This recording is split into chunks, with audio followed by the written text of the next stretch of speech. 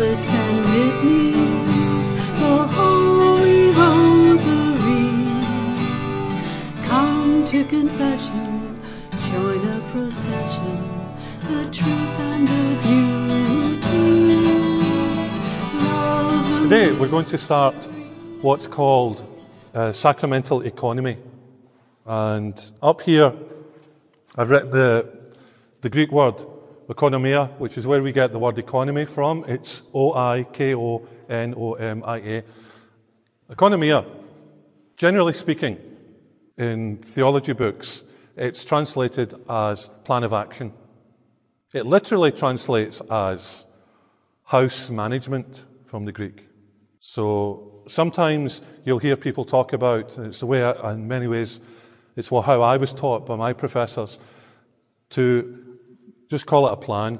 In church speak, if somebody's talking about the economy of something, they mean the plan to do something, plan of action as well. So the sacramental economy means, how do the sacraments fit in to God's plan of action?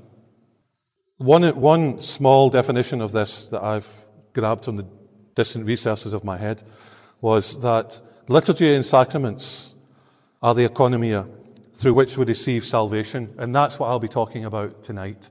How the sacraments fit in to the economia of God. The plan that God had in order to bring us home so that we could be in His life. Okay, so sacramental economy means the plan of action that God had using the sacraments to help us come home to Him.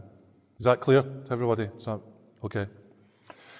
Across just a couple of articles later in the Catechism 240, it says, Jesus revealed that God is Father in an unheard of sense.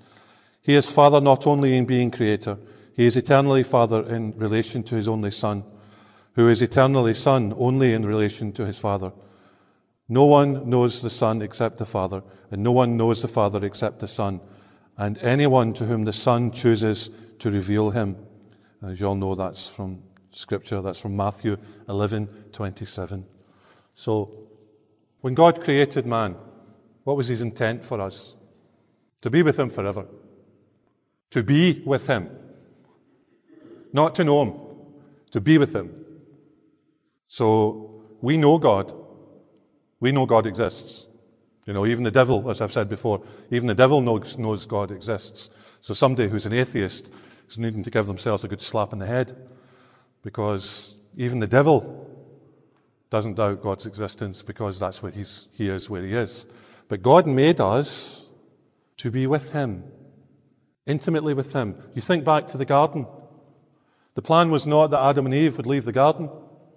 The plan was that Adam and Eve and all their progeny would be with God, would walk with God, would chat with God in person. That's an intimate relation with God.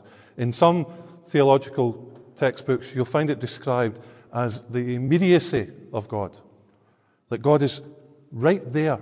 That's what He intended for us to be right there with Him, not to be separated, not to be in danger of being eternally separated. We were meant to be right there with Him. If you look at Article 358 in the Catechism, God created everything for man. Everything that He made for us. But man, in turn, was created to serve and love God and to offer all creation back to Him. Then there's an excerpt from a homily of St. John Chrysostom. What is it that is about to be created that enjoys such honour? It is man, that great and wonderful living creature, more precious in the eyes of God than all other creatures. For Him the heavens and the earth, the sea, and all the rest of creation exist. God attached so much importance to His salvation that He did not spare His own Son for the sake of man, nor does He ever cease to work, trying every possible means until He has raised man up to Himself and made him sit at His right hand. You know, St. Irenaeus, the quote most of you have heard before, early church father, disciple of St. Polycarp, who was a disciple of John the Apostle. St. Irenaeus coined that beautiful phrase that God became man so that he could make man unto God. He could raise us up. He came down so he could raise us up. We're meant to be with God. We, our ancestor, Adam, messed that up. But God made us to be with him. In Article 376, by the radiance of his grace, all dimensions of man's life were confirmed. As long as he remained in the divine intimacy, I talked about that a minute ago, that being with God, that following what God wanted, that intimacy, man would not have to suffer or die. The inner harmony of the human person, the harmony between man and woman, and finally the harmony between the first couple and all creation, comprised the state called original justice. It's how things were meant to be. Things were meant to be that God made us, we were to be happy, and he was to share in our joy. Not because he needs it, but because he loves so much, he wanted to show his love to us as creatures. And as long as we remained in that divine intimacy, everything would have been all right. And what happened? They had to eat the fruit. Now, you might ask yourself, that's all really, really beautiful, and it truly is beautiful. And if that's the case, why did God not just say, all right, forget all about that, let's start again? I'm going to read out a parable to you. It's a parable you all know, but I'd like you to reflect on what the Father does in this parable. Then Jesus said, a man had 2 sons, and the younger son said to his father, Father, give me the share of your estate, and that should come to me, rather. So the father divided the property between them. After a few days, the younger son collected all his belongings and set off to a distant country, where he squandered his inheritance on a life of dissipation. When he had freely spent everything, a severe famine struck that country, and he found himself in dire need. So he hired himself out to one of the local citizens, who sent him to his farm to tend the swine. And he longed to eat his fill of the pods in which the swine fed, but nobody gave him any. Coming to his senses, he thought, how many of my father's hired workers have more than enough food to eat, and here am I, dying from hunger. I shall get up and go to my father and say to him, Father, I have sinned against heaven and against you. I no longer deserve to be called your son. Treat me as you would treat one of your hired workers. So he got up and went back to his father. While he was still a long way off, his father caught sight of him and was filled with compassion. He ran to his son, embraced him and kissed him. His son said to him, Father, I have sinned against heaven and against you. I no longer deserve to be called your son. But the father ordered his servants, quickly, bring the finest robe, put it on him, put a ring on his finger and sandals on his feet. Take the fatted calf, slaughter it, then let us celebrate with a feast. Because this son of mine was dead and has come to life. He was lost and has been found. You know how the rest of that goes. But the important part is, Jewish inheritance. The first son got 2/3 of everything that the father owned. The second eldest son got 1/3. So what he's asking his dad for is, he's actually doing a couple of unpleasant things. He's asking his father for 1/3 of everything the man has there and then. He's also saying to his dad, I want it now. I can't wait until you're dead. I want it now. Now, many of you in front of me are parents. You've all more or less faced that dilemma of, my son or my daughter is about to mess up their life. Do I fight? Do I stand back? Do I try to tell them in what seems like a non-aggressive fashion? Do I pray to God? What did this father do? He let his son go. Not because he didn't love him. We know he loved him. Look what he did. Look what he did later. When his son came back, he didn't say, told you, you muppet. I told you. He didn't. He said, let's have a celebration, for he who is lost is found. That's why Adam was allowed to go. Because God loves us so much, he respects our decisions. We talked about this, we covered this when we talked about universalism, that God respects your decisions. He's not a fool. You make a choice, God respects you've made that choice. When we turn our back on God, if we turn back, as we heard in the prodigal, God will embrace us, God accepts our apologies, God finds a place for us, and there's a celebration. But God will not force salvation on anyone. You have to want it. You have to work towards it. It's a gift from God, but you have to want it. You have to make sure you don't turn your back on it. That's why God let Adam go, rather than say, okay, let's rub all that out and start again. You know, obviously when I was making you, I put a bit of an idiot inside there. Let's see if I can get somebody with a bit more of an IQ. That's not what God said. God said, you've made your choice. I told you. I treated you as an adult. But you don't want to be treated as an adult. Now you have to learn. Most of you will have done that with your children in one way or another. Sometimes it works, sometimes it doesn't work. That's why we're sitting here still working on getting our salvation, because time and time again, as we talked about in the class we did on the covenants, God makes promises, man promises back, he falls. God is always true. Just like in the prodigal, the father's waiting. The father is always waiting. When you're wrestling with things to do with sins in your life, and many of you will have heard me say this before, I'm sure. When you look at the crucifix, like the big one we have here, you see Christ with his arms outstretched. Like the father seeing his son in the distance, he runs to him with his arms outstretched. Now, Christ's arms are nailed out by our sins, but we all know he did that voluntarily. He put his hands out to be nailed. Nobody had to drag his hands out to be nailed. Like the father in the parable. Jesus is waiting to hug us, to bring us home. If we run in a different direction, we cannot blame him. That's part of the dignity that he gives us. So as I just said, God tried in many and various ways to reconcile us with himself. We had covenants, prophets, and each time we failed. So, God came himself. And just so we all know, not that any of you in here are in doubts, but sometimes, it's good to hear it. If you look at Colossians chapter 1, verse 15, 19, this is talking about Jesus. He is the image of the invisible God, the firstborn of all creation. And then verse 19, for in him all the fullness was pleased to dwell. We must always remember that we're talking about God in his fullness here. Jesus is the firstborn, the new Adam. In doing this, once again, God gives us instructions as to how to return to the Father. Because Jesus, being the God-man, he makes God present as never before. Because he is God.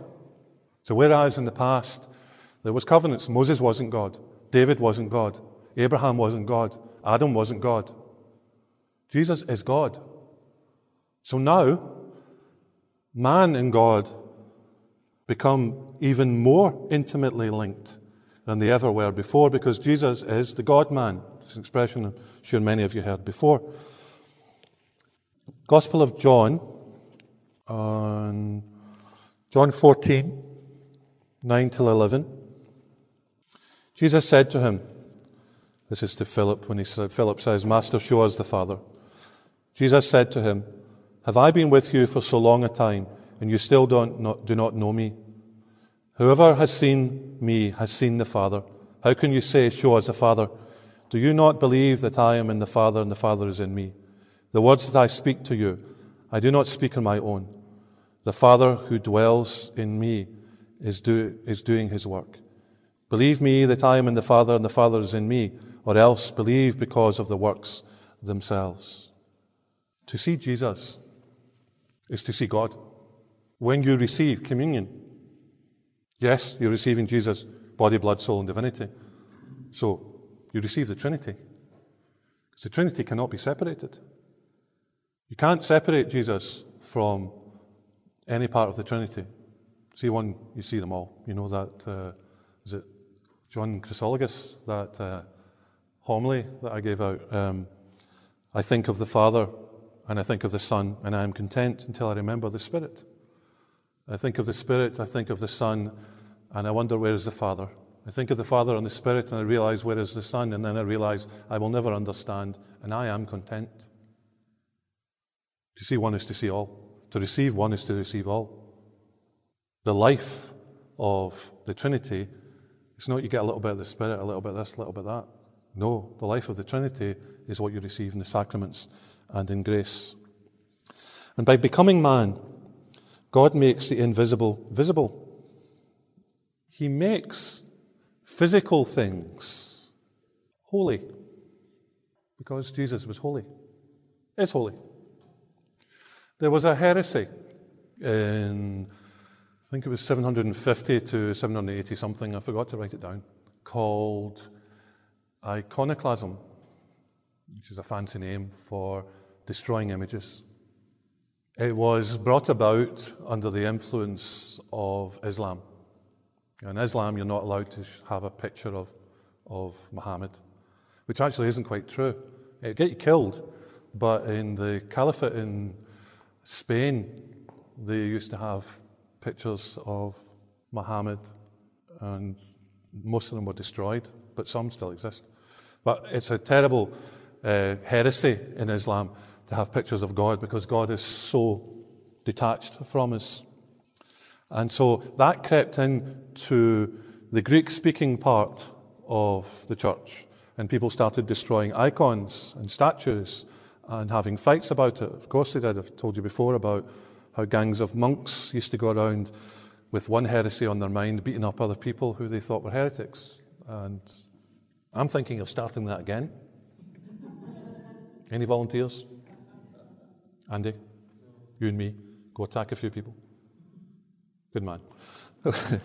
Okay. Why is it okay for us to have pictures of God? Who do you think? Because Jesus became man. So Jesus became man, so of course you can paint him. He didn't become a pretend man.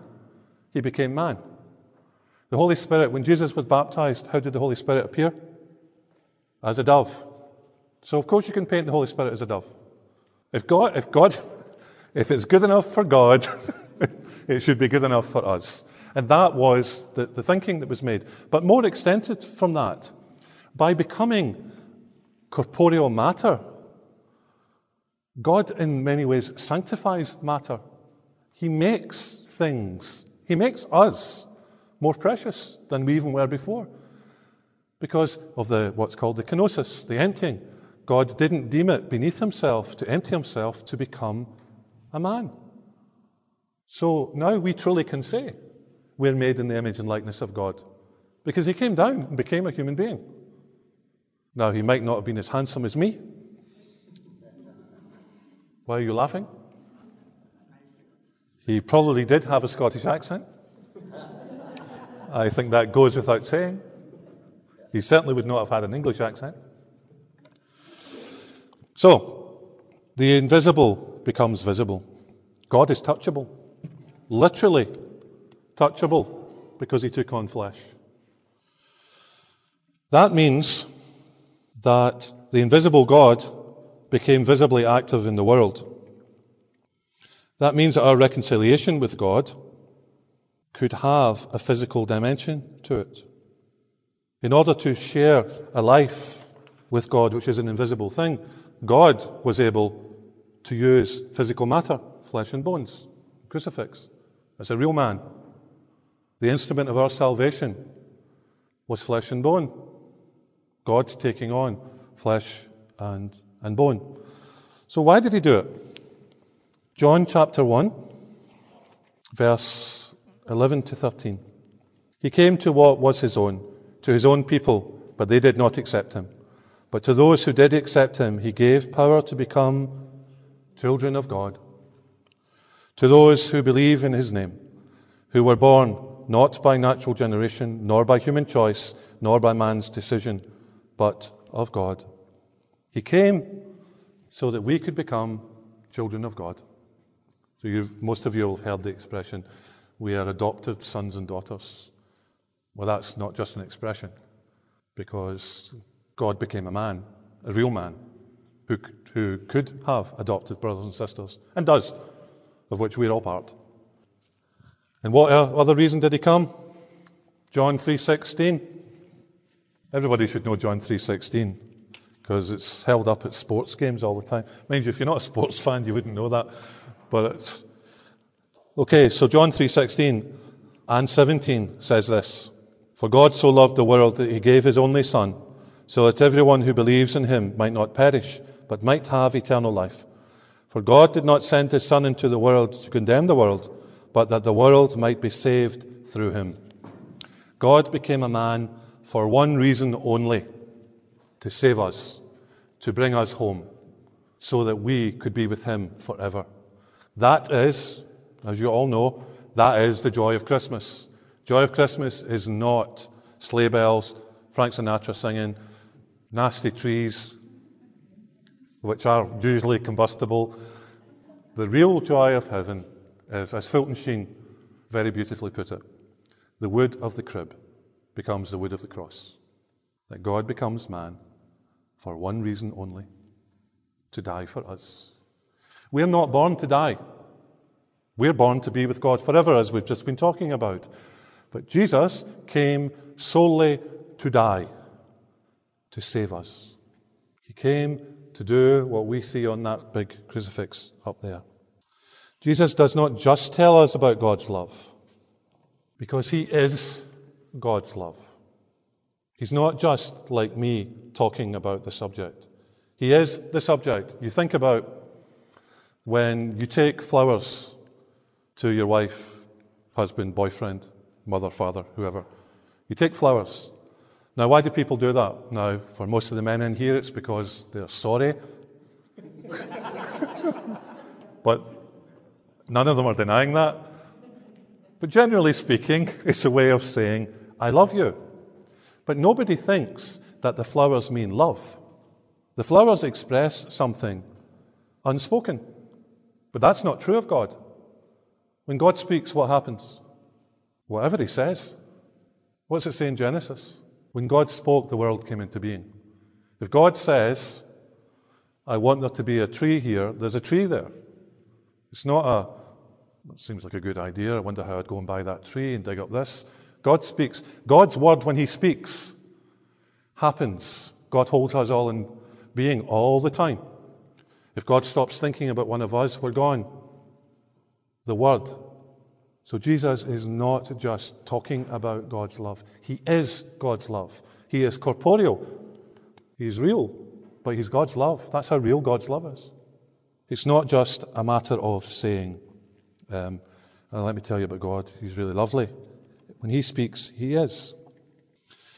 He's the love of God that brings the prodigal back from the dead. That love that I read out in the parable, the prodigal. That love which is always there to embrace, to celebrate, to hug. The ultimate communication with this love is, of course, communion. In communion, you receive Jesus. You receive God's love. Body, blood, soul, and divinity. That is who and what you receive when you go to communion. That is why you should be, as best you can, a worthy receptacle for that. In some ways, the way Our Lady was. Our Lady had to be pure because of who was coming into the world through her. When you go to communion, you should always be endeavoring to receive in as much a state of purity that you can achieve.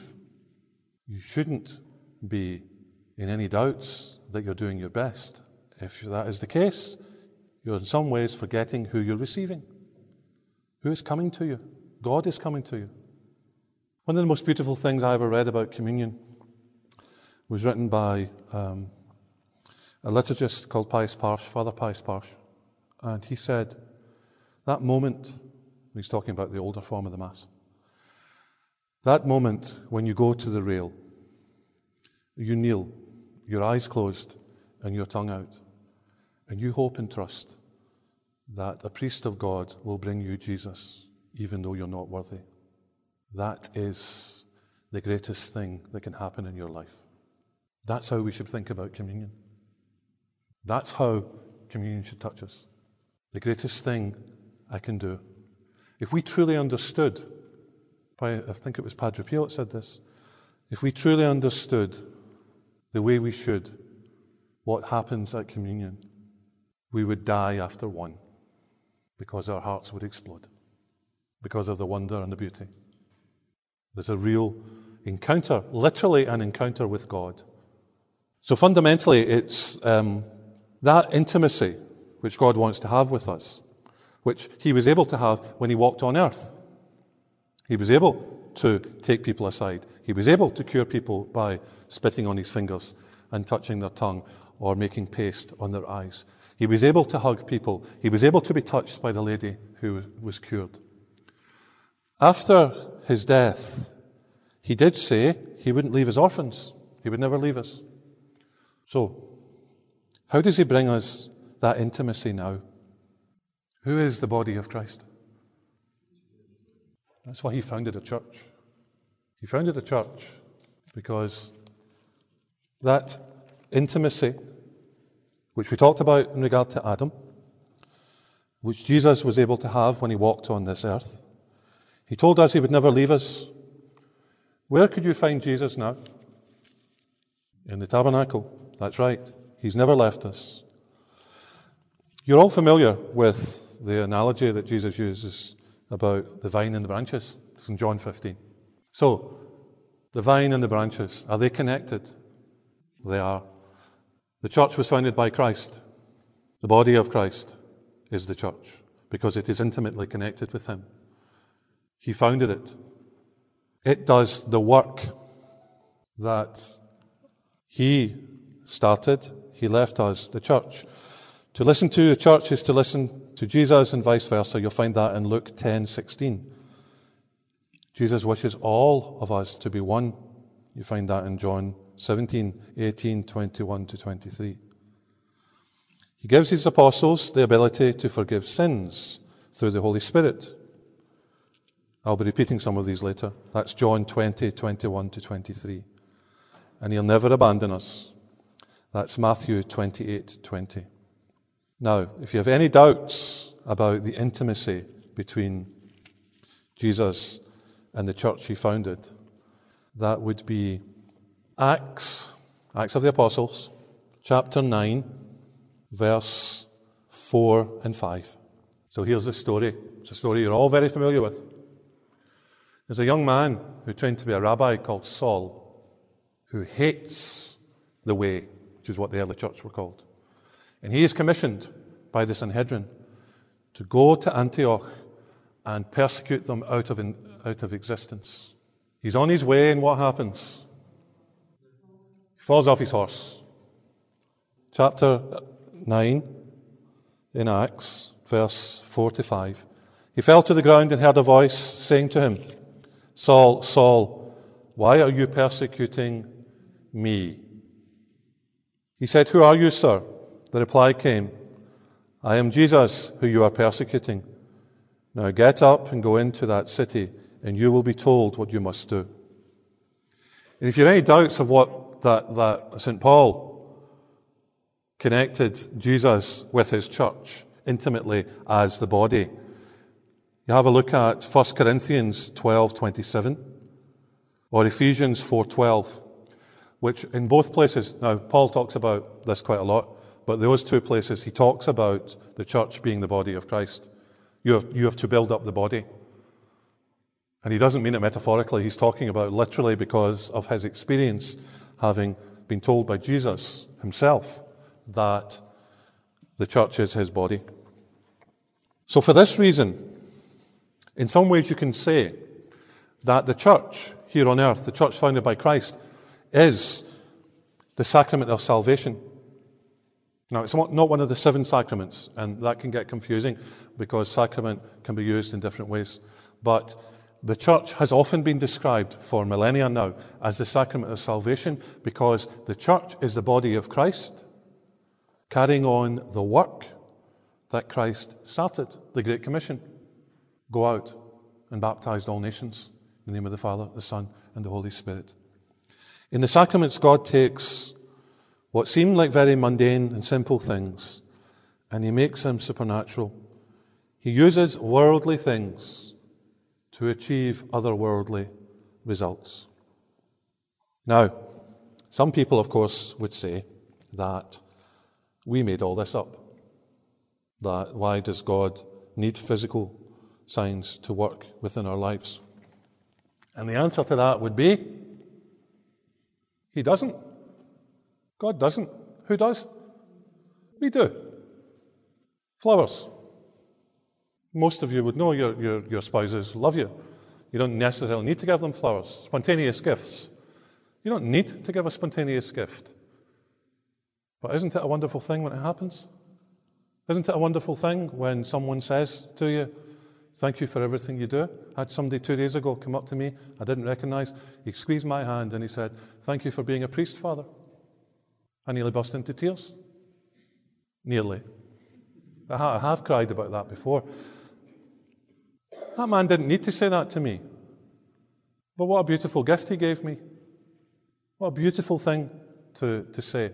So God's not curtailed by... One of the things that you will sometimes hear if you get involved with more evangelicals, they will say that what we acclaim that sacraments do is that we say special words, hocus pocus. You know that's a derogatory term against Catholics. Did you know that? It came after the Reformation when they said that priests think that they do magic. So you know the hokey cokey. Do you know that song? Do the hokey cokey? Well, it's actually hokey cokey, but because it comes from England, and the whole thing is a mockery of the Mass, and children were taught it as an anti-Catholic strategy. You think about this. Any of you have been to the extraordinary form of the Mass? How does the song go? You put your right leg in, your right leg out. That's genuflecting. You do the hokey pokey, which is supposed to be Dominus Vobiscum as well. You turn around, which is what priests did. It's all a mockery of the Mass. Children were taught it as a mockery of the Mass. No, and I had to pull up some nuns that were teaching it to children once, about 4 years ago here. That I was sitting working in my office, and I heard people singing it, and I thought, what? And I went out and I said to the sister, "Sister, what are you doing?" And she said, "I'm teaching these children this rhyme." And I said, "This is an anti-Catholic rhyme that was created in Elizabethan England to make fun of the Mass." And she said, "I don't think so." So I went properly in. I printed it off for her. I handed it to her and she went, "Oh, why have I never been told that before?" And I said, "I have no idea. I don't know where you went to school." And the reason why you've not heard that in the States is because it was written in England during the Elizabethan times to mock the church. But you think about it. Anybody who's been to extraordinary form of the Mass, like Don, you can see the spinning round because the priest turns with his hands out like this. He genuflects, leg in, out, shake it all about. You do the hokey pokey and you turn around. That's what it's all about. Mockery. Anyway, so to go back to what I was saying, that some people would say that we do special things and we think we force God into performing. We don't. Of course we don't. That's totally ridiculous. The corporeal things that God gave us, and we'll go through them in a little while, water, host, bread, oil, God gave us them because we are corporeal beings. Sight, touch, and taste. Who gave us our senses? God. So when God became man, do you not think God realized how wonderful it is to see? In fact, there's a great... Sir Arthur Conan Doyle was a fallen away Catholic. But in one of the Sherlock Holmes stories, Dr. Watson walks in And Holmes is holding a rose. And he says to Watson, here truly is proof that God exists. Look at the beauty of this rose. There's no other reason than it is beautiful. Do you not think God experienced that when he was a man? God saw beautiful people. God heard beautiful singing. God smelled beautiful things. I would imagine, since St. Anne is the patron of chefs and cooks, that Our Lady was probably pretty good at what she made. I don't think she'd have been overspicing. But all these things, God lived a real life. All the things that bring us joy, the smiles, laughter. Why would we laugh? What separates us from the other high primates? A sense of humour, amongst many other things. Because although chimpanzees laugh, it's not because it's a noise they make. They don't have what's called a risible attitude. They can't laugh at jokes. They don't get jokes. You saw chimpanzees going about to fall on the ice. They're not all going to go, ah! They're not. It's just a noise they make that to us sounds like laughter. God gave us laughter. So why would God not have us use all of our senses in worshipping him? Of course we would. That's why we've got them. Think of all the different ways as well now that God used material things to manifest himself in the Old Testament. You probably think of a few. Pillar of cloud, pillar of fire, burning bush, a dove, tongues of fire, storm winds, loud noises, and flashing. They're all ways that God used things to make himself known to us using our different senses. He didn't just speak. He used other things as well that we could use our eyes. So Jesus is the presence of God. And the church, as the body of Christ, must in some way make present God to the world. That divine intimacy that I talked about at the start. Because God wishes to be with us always. And the Eucharist, which of course is Jesus, is truly, really present. What more is there? There's the sacraments. So sacramentum means oath. It's a Latin word, it means oath. Soldiers in the Roman army used to take an oath. They actually used to take a couple of oaths that bound them intimately to the emperor. In fact, they got branded. They had a mark that could not be removed. What happens in baptism? You get a mark that cannot be removed. What happens in confirmation? You get a mark that can't be removed. What happens when you get ordained? You have a mark that cannot be removed. In ordination, it's slightly more profound, but still these are marks that cannot be moved. You can't unbecome a Catholic. You're baptized into the church, you can't unbecome it. You can turn your back on God, you can walk away from God, but you can't unbecome it because it's got nothing to do with you. The sacraments belong to God, as we'll get to in a second. Whoever receives the sacraments in faith is being offered life in the Trinity. That is salvation.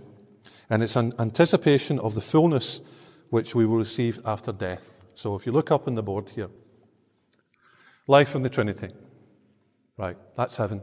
You know, we will be, hopefully, we'll all get to heaven, and we will be enjoying the beatific vision, which is seeing God as he truly is. That's total happiness. That's when we will be in heaven. God wants to become intimately accessible to us, that divine intimacy. So what did he do? Tried so many other things. Eventually he became one of us. Jesus became corporeal so that man could speak to man, so that God and man could be even more intimately linked.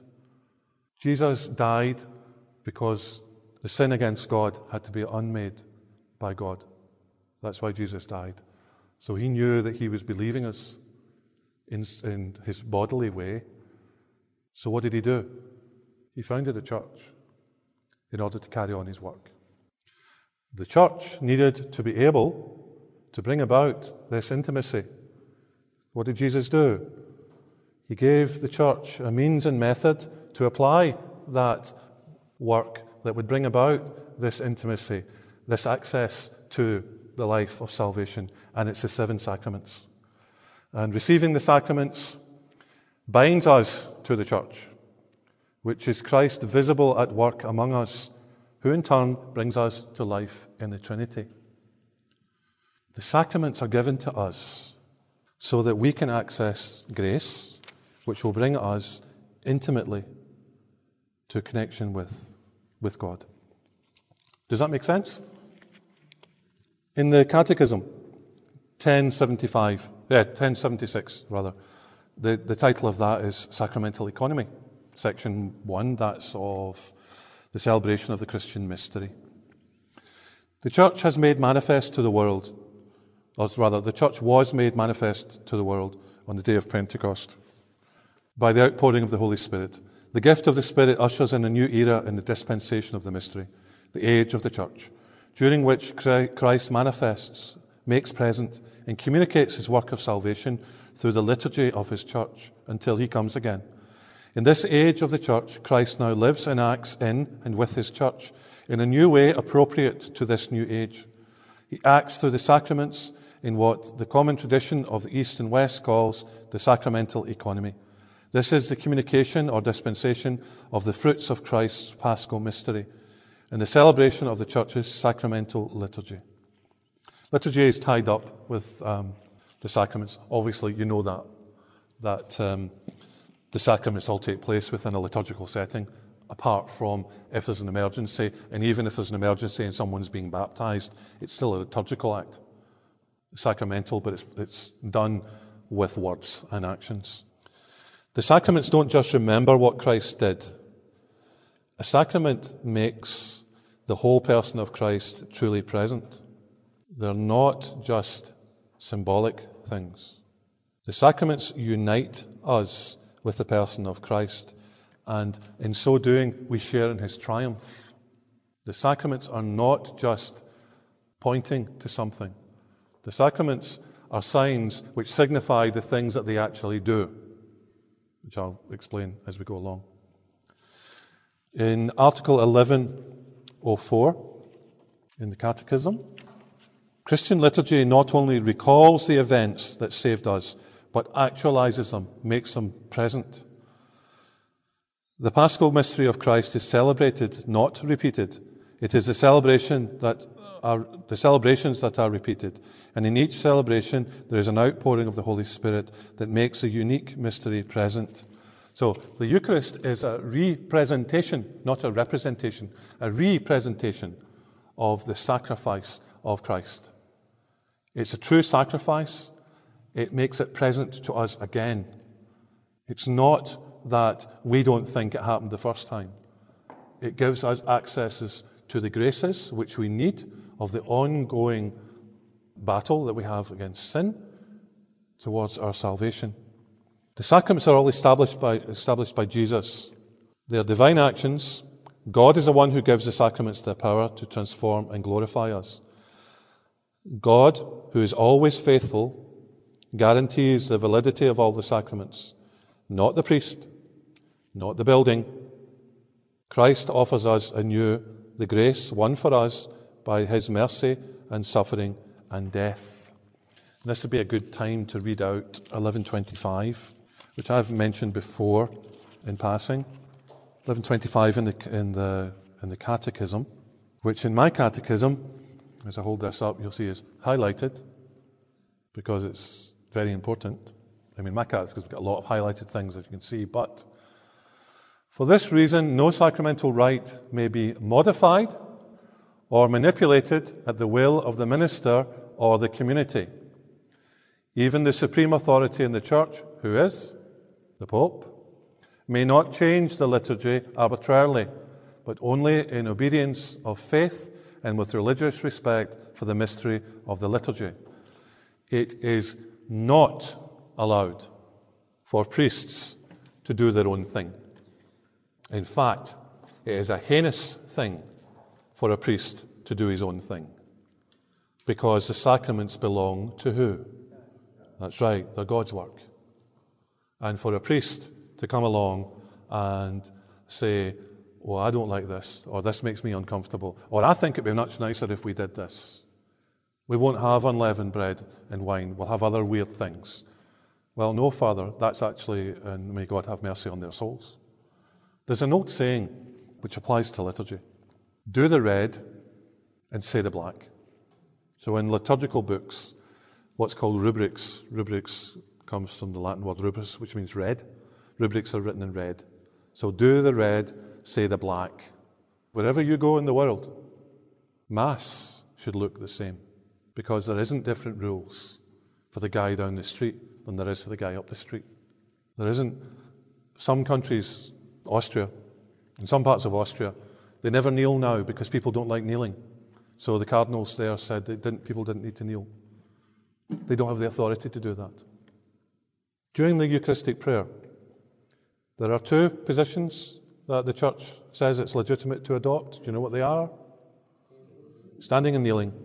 You should only be sitting if you can't do one of the other two. Now, that should have been taught to people. It wasn't taught to people. But it should have been taught to people. There are many things that should have been taught to people that priests didn't do. But the important thing to always bear in mind is the sacraments don't belong to priests. They can't just pick and choose what books. There's a group of priests in Australia who don't like the proper translation we have now. So they actually asked, could they get a dispensation to celebrate Mass in what they said was the more traditional way from 1970, which is not an accurate translation. And they were told no. But I wonder, in 1970, were those very same men standing up and saying, why are you changing this from Latin? I doubt it. Which would have been a legitimate argument to say, since that did have well over 1,000 years of patrimony. Okay, we can be certain that God keeps his promises, not because the sacraments have some power to force God, as I was saying, but because we're God's children. He made us, he loves us, and he wants us to be with him forever. So, what makes a sacrament? This is straight from the Catechism, 1131. The sacraments are efficacious signs of grace instituted by Christ and entrusted to the Church, by which divine life is dispensed to us. So sacraments are signs both visible and audible and tactile. Signs are fundamental to human communication. We all know that. Efficacious means has the power to achieve the desired result. Effectiveness. That they're effective as well. So let me just split that up a bit. Okay. The sacraments are signs. They're human means of communication, and no human being communicates without some kind of sign. Telepathy may exist, but if it is the case, it's rare, and it's not very well planned and things like that. Because even somebody like that wonderful woman, Helen Keller, who was was blind and deaf, wasn't she? But she learned to communicate by signs and sounds. It's fundamental to us. It's fundamental to the way that we operate. That's why God would use it for us as well. The difference with sacraments being signs is that they don't just, as I talked about, they don't just represent things, they actually convey it. They work and carry out the very thing they represent. Example would be the host. The host doesn't just symbolize Christ at Mass. Now it does. That's why it's called a host. But it doesn't just do that. It is Christ. Not just symbolic. It is Him. Whereas our signs, and I talked about the one about flowers. Flowers can represent love, but they aren't the love. The love is a more tenuous thing. The signs of grace. So this is what actually is given to us. Grace is not a thing or an object. You can't kind of put it in a bucket. Any more than you can measure a friendship. You can't say this person's number 7 on the friendship scale, and this guy over here is a number 2. The sacraments, by the grace that they give us access and a share into the divine life. As I said, they're a foreshadow of what we are called eventually to experience, that loving life of the Trinity. It's the divine life is what grace is. Grace is a freely given gift by God that helps us experience the divine life. God gives us himself whole and entire each time we receive the sacraments in faith. If we don't receive them in faith, we're not going to grow in faith. We're not going to grow in the divine life. Not because God's not offering it, but because we're blocking it. The graces are always there. It was St. Alphonsus Liguori, I think, who said that if you could access the graces of one communion, you would instantly be a saint. But we have a lot of difficulty doing that because we're all broken. And that's why we have the sacraments, to help us overcome our brokenness. And they're instituted by Christ. So the sacraments all have matter, form, intention, and mind. The two most important things that are usually talked about in regard to the sacraments is form and matter. And they're on the handout that I just gave. Intention and mind is not. So just to go through one and then we'll look at the handout. The matter for ordination to the priesthood is a man, baptized Catholic man who's confirmed. Okay? The form is the bishop prays the appropriate kind of words over the man.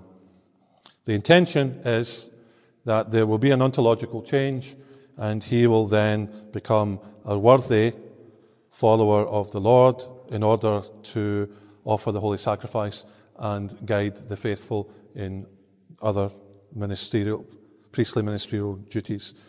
The mind of the church is for this to happen. Okay? So, we pick something that does not fit this. A woman, baptized, confirmed, is the wrong matter. Doesn't matter what the bishop says, doesn't matter what his intentions are, doesn't matter what his mind is. Okay? It doesn't fit this because there has to be baptism. What is the matter of the matter of baptism? Matter being material. It's water. The matter is water in baptism. Has to be water. Can't be Diet Coke, for example. Can't be bourbon. Can't be whiskey. Has to be water. Okay, there's also anointings that go on, but it's water. The form is, I baptize you in the name of the Father, the Son, and the Holy Spirit. The intention, that the person becomes a member of the church. The mind is that this person will go on to live a faithful life. And this baptism can be done by anyone in emergencies. They don't need to be a Catholic. They don't even need to be a Christian. I met a priest once who his parents died. His mother died giving birth to him. His father already died. And the mother's next door neighbours were the ones who brought him up, who were Muslims. And they brought him up into the church because that's what she asked. And he became a priest. God works in mysterious ways. Okay, so Article 11:14 in the Catechism. Adhering to the teachings of the Holy Scriptures, to the apostolic traditions, and the consensus of the Fathers, we profess that the sacraments of the new law were all instituted by Jesus Christ our Lord. And that is quoting the Council of Trent. And then 11:17, as she has done for the canon of sacred Scripture and for the doctrine of the faith, the Church, by the power of the Holy Spirit who guides her into all truth, has gradually recognized this treasure received from Christ and, as faithful stewards of God's mysteries, has determined its dispensation. Thus, the Church has discerned over the centuries that among liturgical celebrations there are 7 that are, in the strict sense of the term, sacraments instituted by the Lord. That's why we have 7. That's why sometimes you might look at things in the past and think, not so sure that they thought that was a sacrament, but now we do. Just like it took a long time for the canon of Scripture to be discerned properly by the Church, because God lets us work things out. He doesn't force things on us. Sometimes he has. But okay, so if you look at this handout, you can see that if you go across, you've got the sacrament, then the minister, then the Scriptures, then the required state, the frequency, the effect, the form and the matter. Now, I'm going to read out the first ones of each list of the different sacraments. So, baptism, you look at it's Matthew 28, 19, 20. That's known to all of us. Go, therefore, and make disciples of all nations, baptizing them in the name of the Father, and of the Son, and of the Holy Spirit. And that seems very clear there. Confirmation is Acts 8, 14 to 17. Now, when the apostles in Jerusalem heard that Samaria had accepted the word of God, they sent them Peter and John, who went down and prayed for them that they might receive the Holy Spirit, for it had not yet fallen upon any of them. They had only been baptized in the name of the Lord Jesus. Then they laid hands on them and they received the Holy Spirit. Should sound familiar to us all. Then the Eucharist, well, obviously there are many that you can look to for the Last Supper, but so here's it's actually the second one, Matthew 26 to 28. While they were eating, Jesus took bread, said the blessing, broke it, and gave it to his disciples. Take and eat, this is my body. Then he took a cup, gave thanks, and gave it to them, saying, drink from it, all of you, for this is my blood of the covenant, which will be shed on behalf of many for the forgiveness of sins. And confession, which is John 20:23. Receive the Holy Spirit, whose sins you forgive are forgiven them, and whose sins you retain are retained.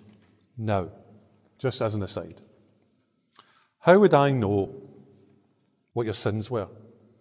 The only way that can pan out is that it must be auricular confession. Because otherwise, how could I know what your sins were in order to forgive them unless you actually told me? Which is why the church has always had what's called auricular confession. So where was I? Marriage. Okay, so the one that I chose for marriage is Matthew 19, 3-12. Some Pharisees approached him and tested him, saying, is it lawful for a man to divorce his wife for any cause whatever? He said in reply, have you not read from the beginning, the Creator made them male and female, and said, for this reason a man shall leave his father and mother and be joined to his wife, and the two shall become one flesh. So they are no longer two, but one flesh. Therefore, what God has joined together, no human being must separate. Okay, there's a little bit more of that you can read at your leisure. Holy orders. I've chosen Acts chapter 6, 5 and 6. This is about St. Stephen, but the proposal was accepted to the whole community. So they chose Stephen, a man filled with faith and the Holy Spirit. Also Philip, Prochorus, Nicanor, Timon, Parnas, and Nicholas of Antioch, a convert to Judaism. They presented these men to the apostles, who prayed and laid hands on them. Okay, and then anointing of the sick. The one that you usually, if you've ever been anointed or been present, you'll have heard read out is from the letter of James, because it's the one that's part of the liturgical rite of anointing. So I've chosen another one. So Mark chapter 6, verse 13. They drove out many demons, and they anointed with oil many who were sick and cured them.